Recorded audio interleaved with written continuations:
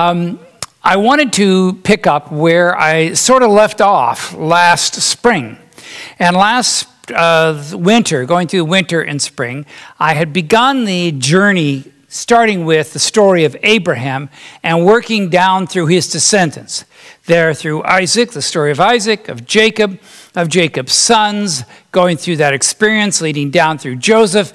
And then we went to the great story of Moses and the burning bush.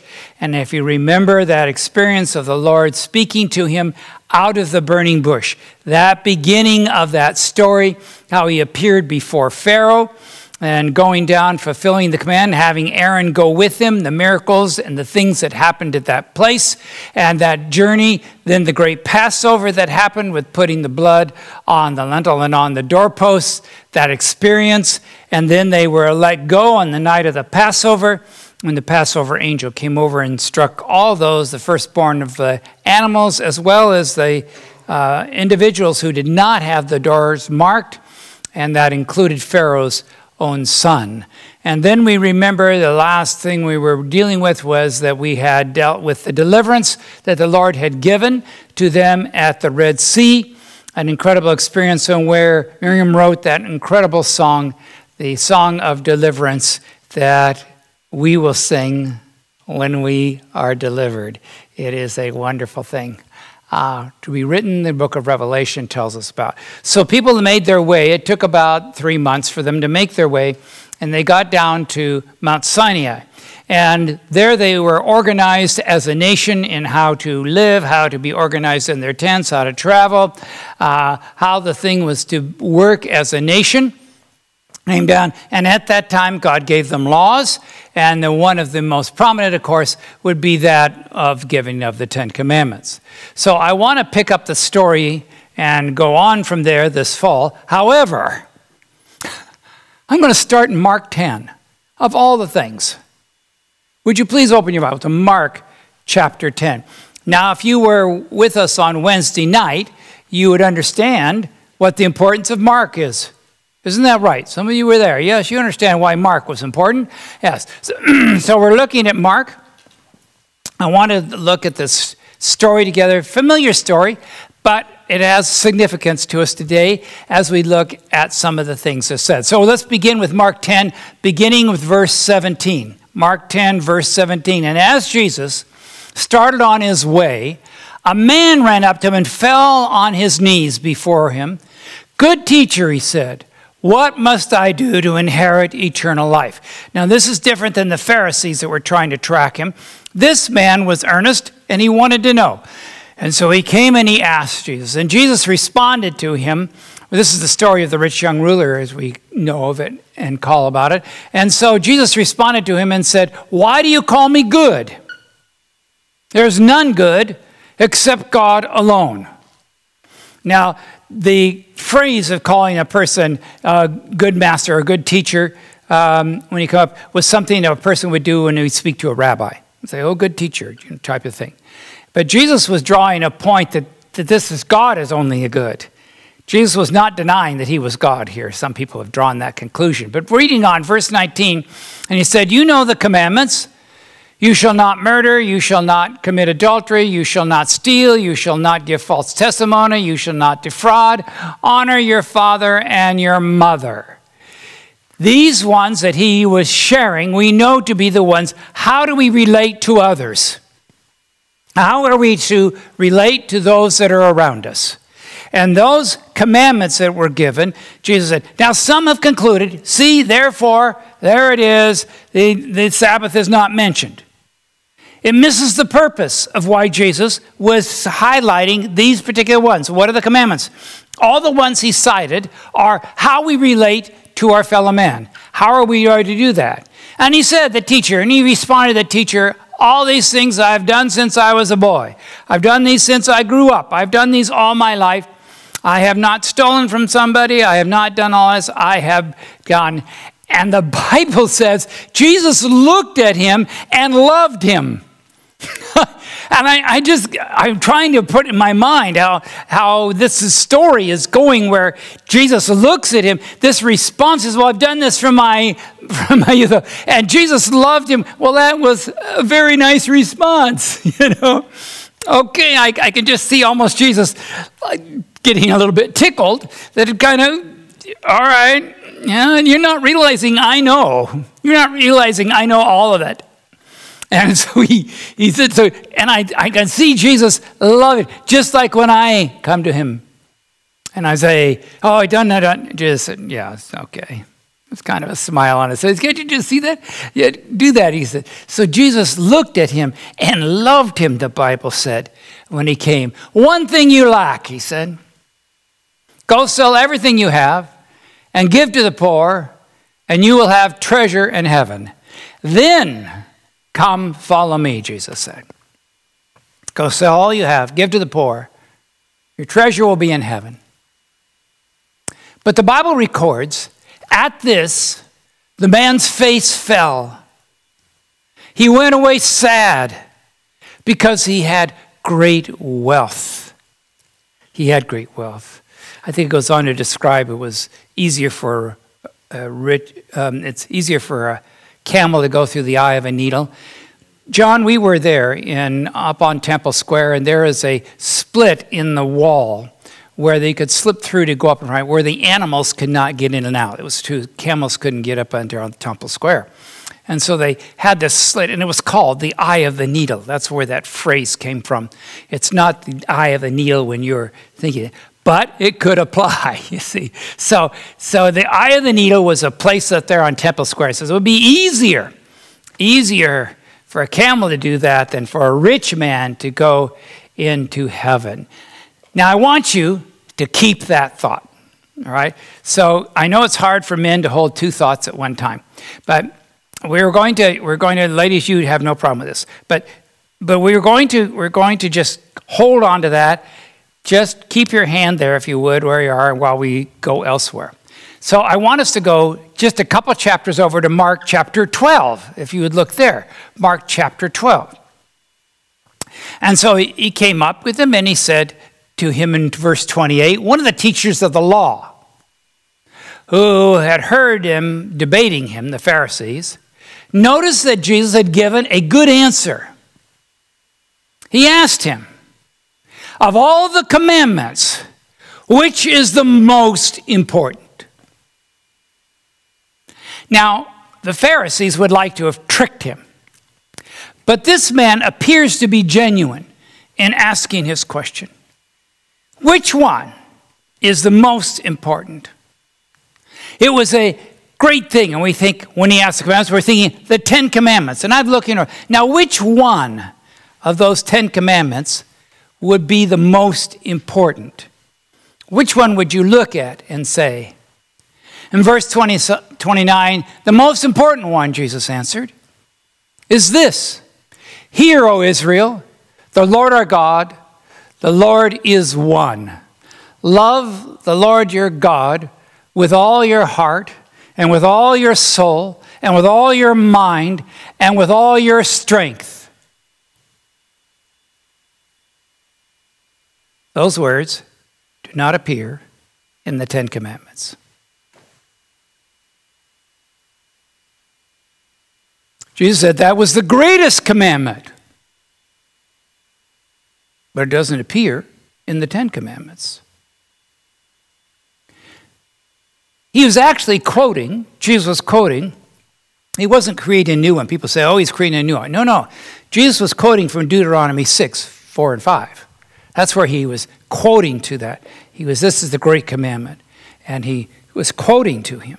So this lawyer, this scholar of the law, this expert in the law, really recognized what he was saying. It wasn't this is new. He goes, oh, yeah. He knew where he was quoting from. He was an expert in it. And the second, Jesus said, is this: love your neighbor as yourself. Those words do not appear in the 10 Commandments. Did you notice that? In fact, Jesus was now quoting from Leviticus 19:18. That's where he got that from. Jesus is quoting that. And he went on to say in verse 31, there is no greater commandment than these. Those are absolutely the great commandment. In fact, he went on and Jesus said in Matthew 22, verse 40, all the law and the prophets hang on these two commandments. Love to God and love to man. Now, the law they were talking about was the Torah, the first 5 books. When Jesus says to the law and to the prophets, he is shorthanding saying this is the Old Testament. That's how they didn't say, well, this is the Old Testament, because there was no New Testament. So they just said to the law and to the prophets, meaning to the scriptures that they had. So they were shorthanding this as to the law and to the prophets. All of the things that are written in Scripture hang on these 2 greatest commandments, love to God and love to man. Okay? All right. Back to Mark 10. So when Jesus said this to this man about giving up and selling all that he had and giving to the poor, and the man's face fell, it would appear to me that what he was saying was he failed to love others. Wouldn't you say? He failed to love others. No, he wasn't lying against them. He wasn't cheating them. He wasn't committing adultery. He wasn't murdering. He was honoring his father and mother. He's done all these from his youth up. But Jesus, quoting from that and drawing that attention, said, what you've really failed is the great commandment about loving others. That's really where that heart of that is. Okay. Put that back on hold for a little bit. Okay, put that back on hold. Now, Exodus 19. So here's Israel, and they have been marched down to the Lord has led them down to Mount Sinai. And Mount Sinai is where the burning bush was. So he takes them back down there, draws them up to Mount Horeb, and there they are. And there they are gathered there. And there's a place, and they're all there. Can you imagine the crowd has gone down to meet there? And the Bible says that on the first day, chapter 19, verse 1, and on the first day of the 3rd month, after the Israelites left Egypt, on the very day they came to the desert of Sinai. And the desert of Sinai is really bare, as you can see. It is really a bare area. Verse 3, then Moses went up to God, and God had called him up onto the mountain and said, this is what you are to say to the descendants of Jacob and what you're to tell the people of Israel. You yourselves have seen what I did to Egypt and how I carried you on eagle's wings and brought you to myself.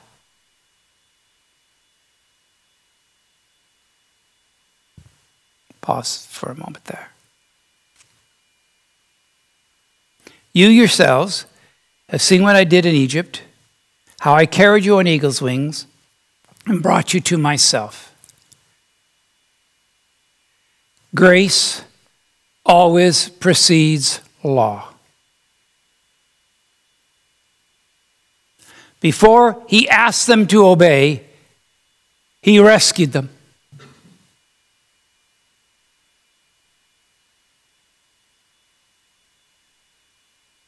This has such huge implications.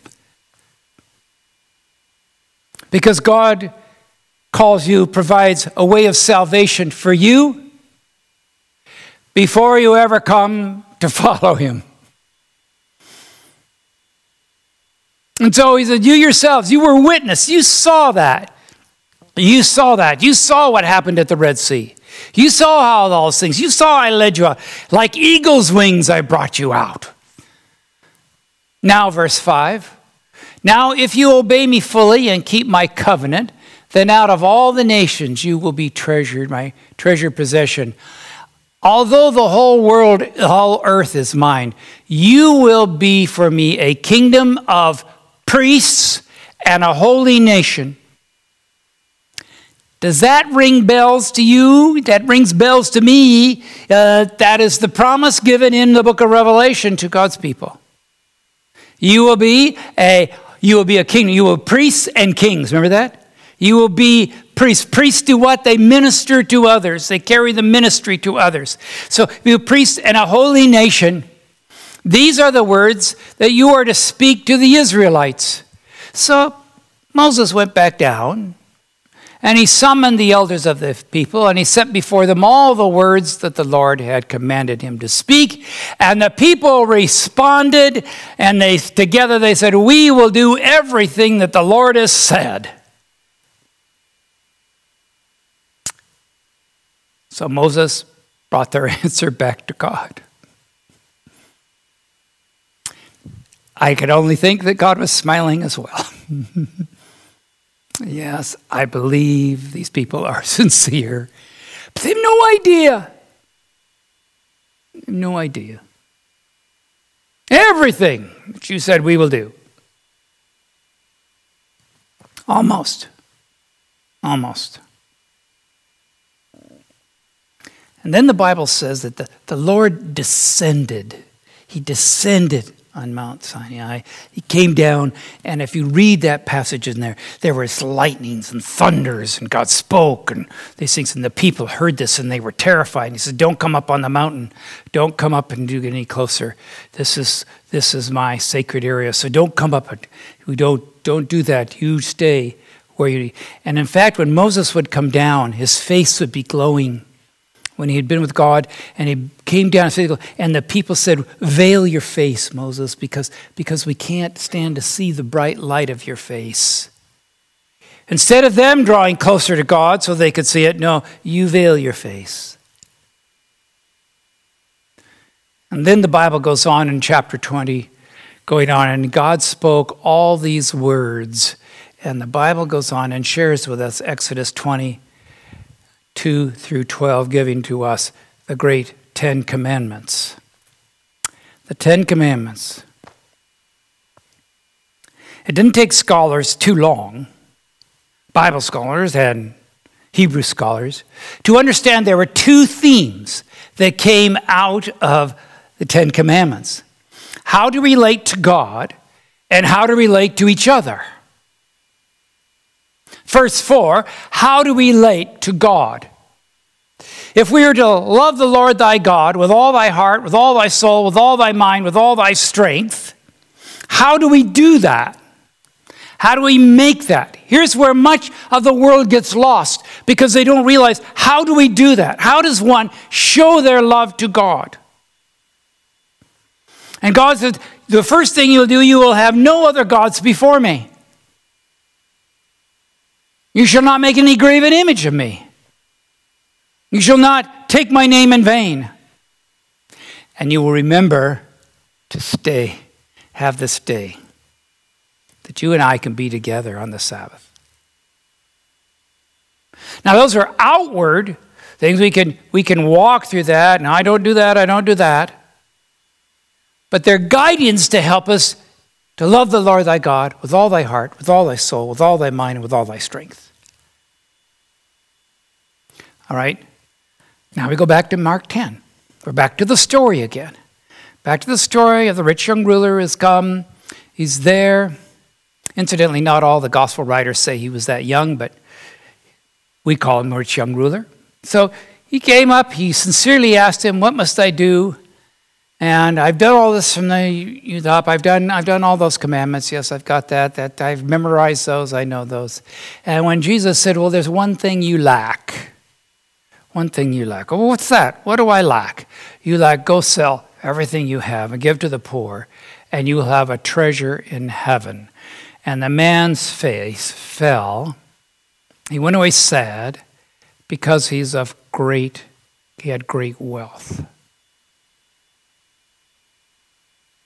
And as I was looking at this and sharing the Mount Sinai experience, and as I was looking at Mark 10, Mark 12, other places, so looking at that, the question that rolls into my mind and happened is there more here than failing to love one another? Is there more here?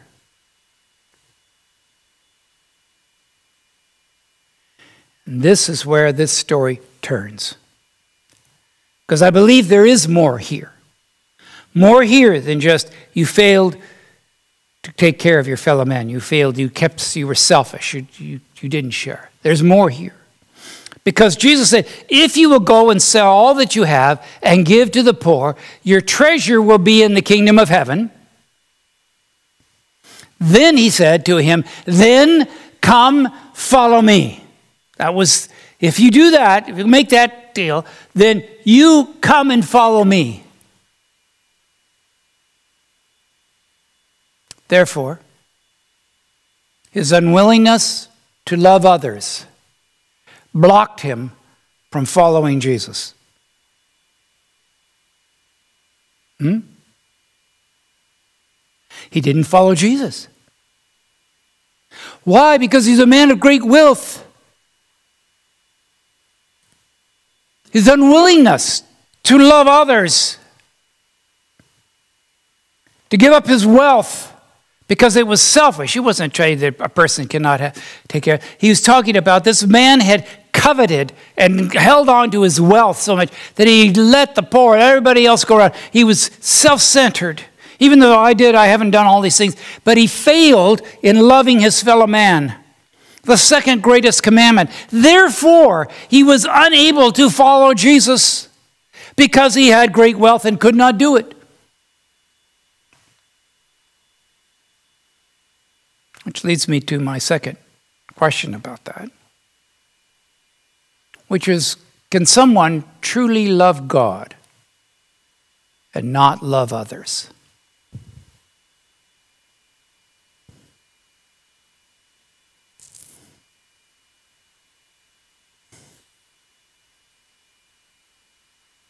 That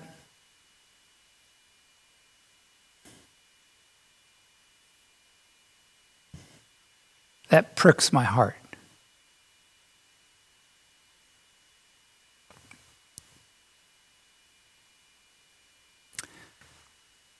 First John 2, verse 3, we know that we have come to know him if we keep his commands. Whoever says, I know him, but does not do what he commands is a liar. And the truth is not in that person. But if anyone obeys his word, love for God is truly made complete in him.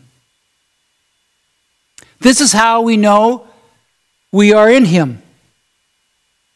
Whoever claims to live in him must live as Jesus did.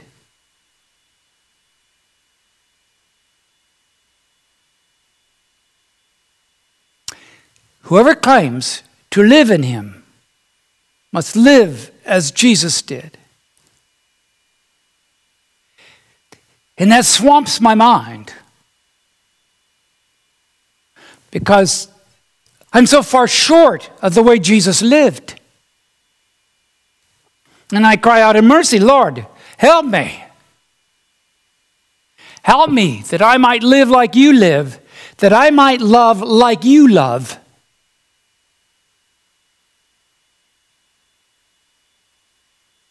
And it's a constant struggle with my own selfishness.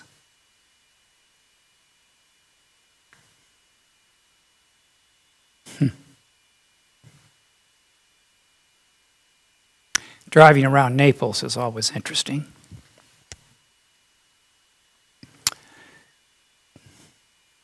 There are folks that are mature in their lives, and they don't drive like they did when they were 20. When I was young and foolish, I just kept pressing it till I felt safe. Oh, my. I've slowed down my driving, but when a person is doing 32 in a 50, poking along, I get anxious behind them. How much longer do I have to be? You're holding me up. Holding me up from what? I had a teacher one time and said, if it's still important in 50 years, you know it's significant. If it's not, patience. But it's frustrating, is it not? And inside me there's when they finally start to turn, I pass them and I don't honk, but I check them out. What's the matter? Is that person even awake? I go by them. My wife says, Bill, your day is coming when you will be driving like that. And now is.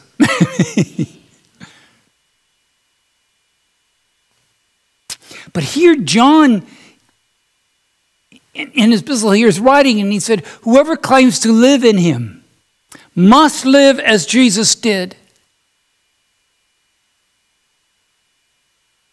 And Jesus showed that he was willing to be a servant, to lay down his life. He did not come to be served, but to serve, the Bible says.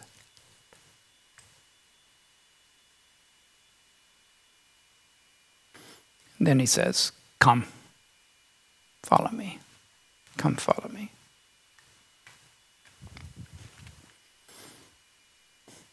What do you think, my brothers and sisters?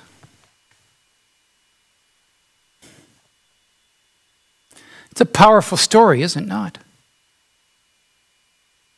And it's easy for us to just to write off the rich young ruler and say, well, yes, well, no. Not realizing the impact of what Jesus is really saying.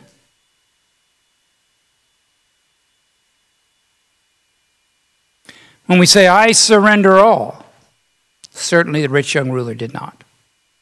He went away sad. Wouldn't it have been great if he had responded like the tax collector, Zacchaeus, and said, yes, I will. I am delighted to do because I will follow you.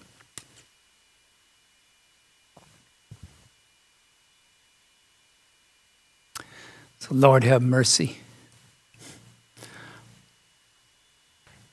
I thank you, Lord, for this precious story.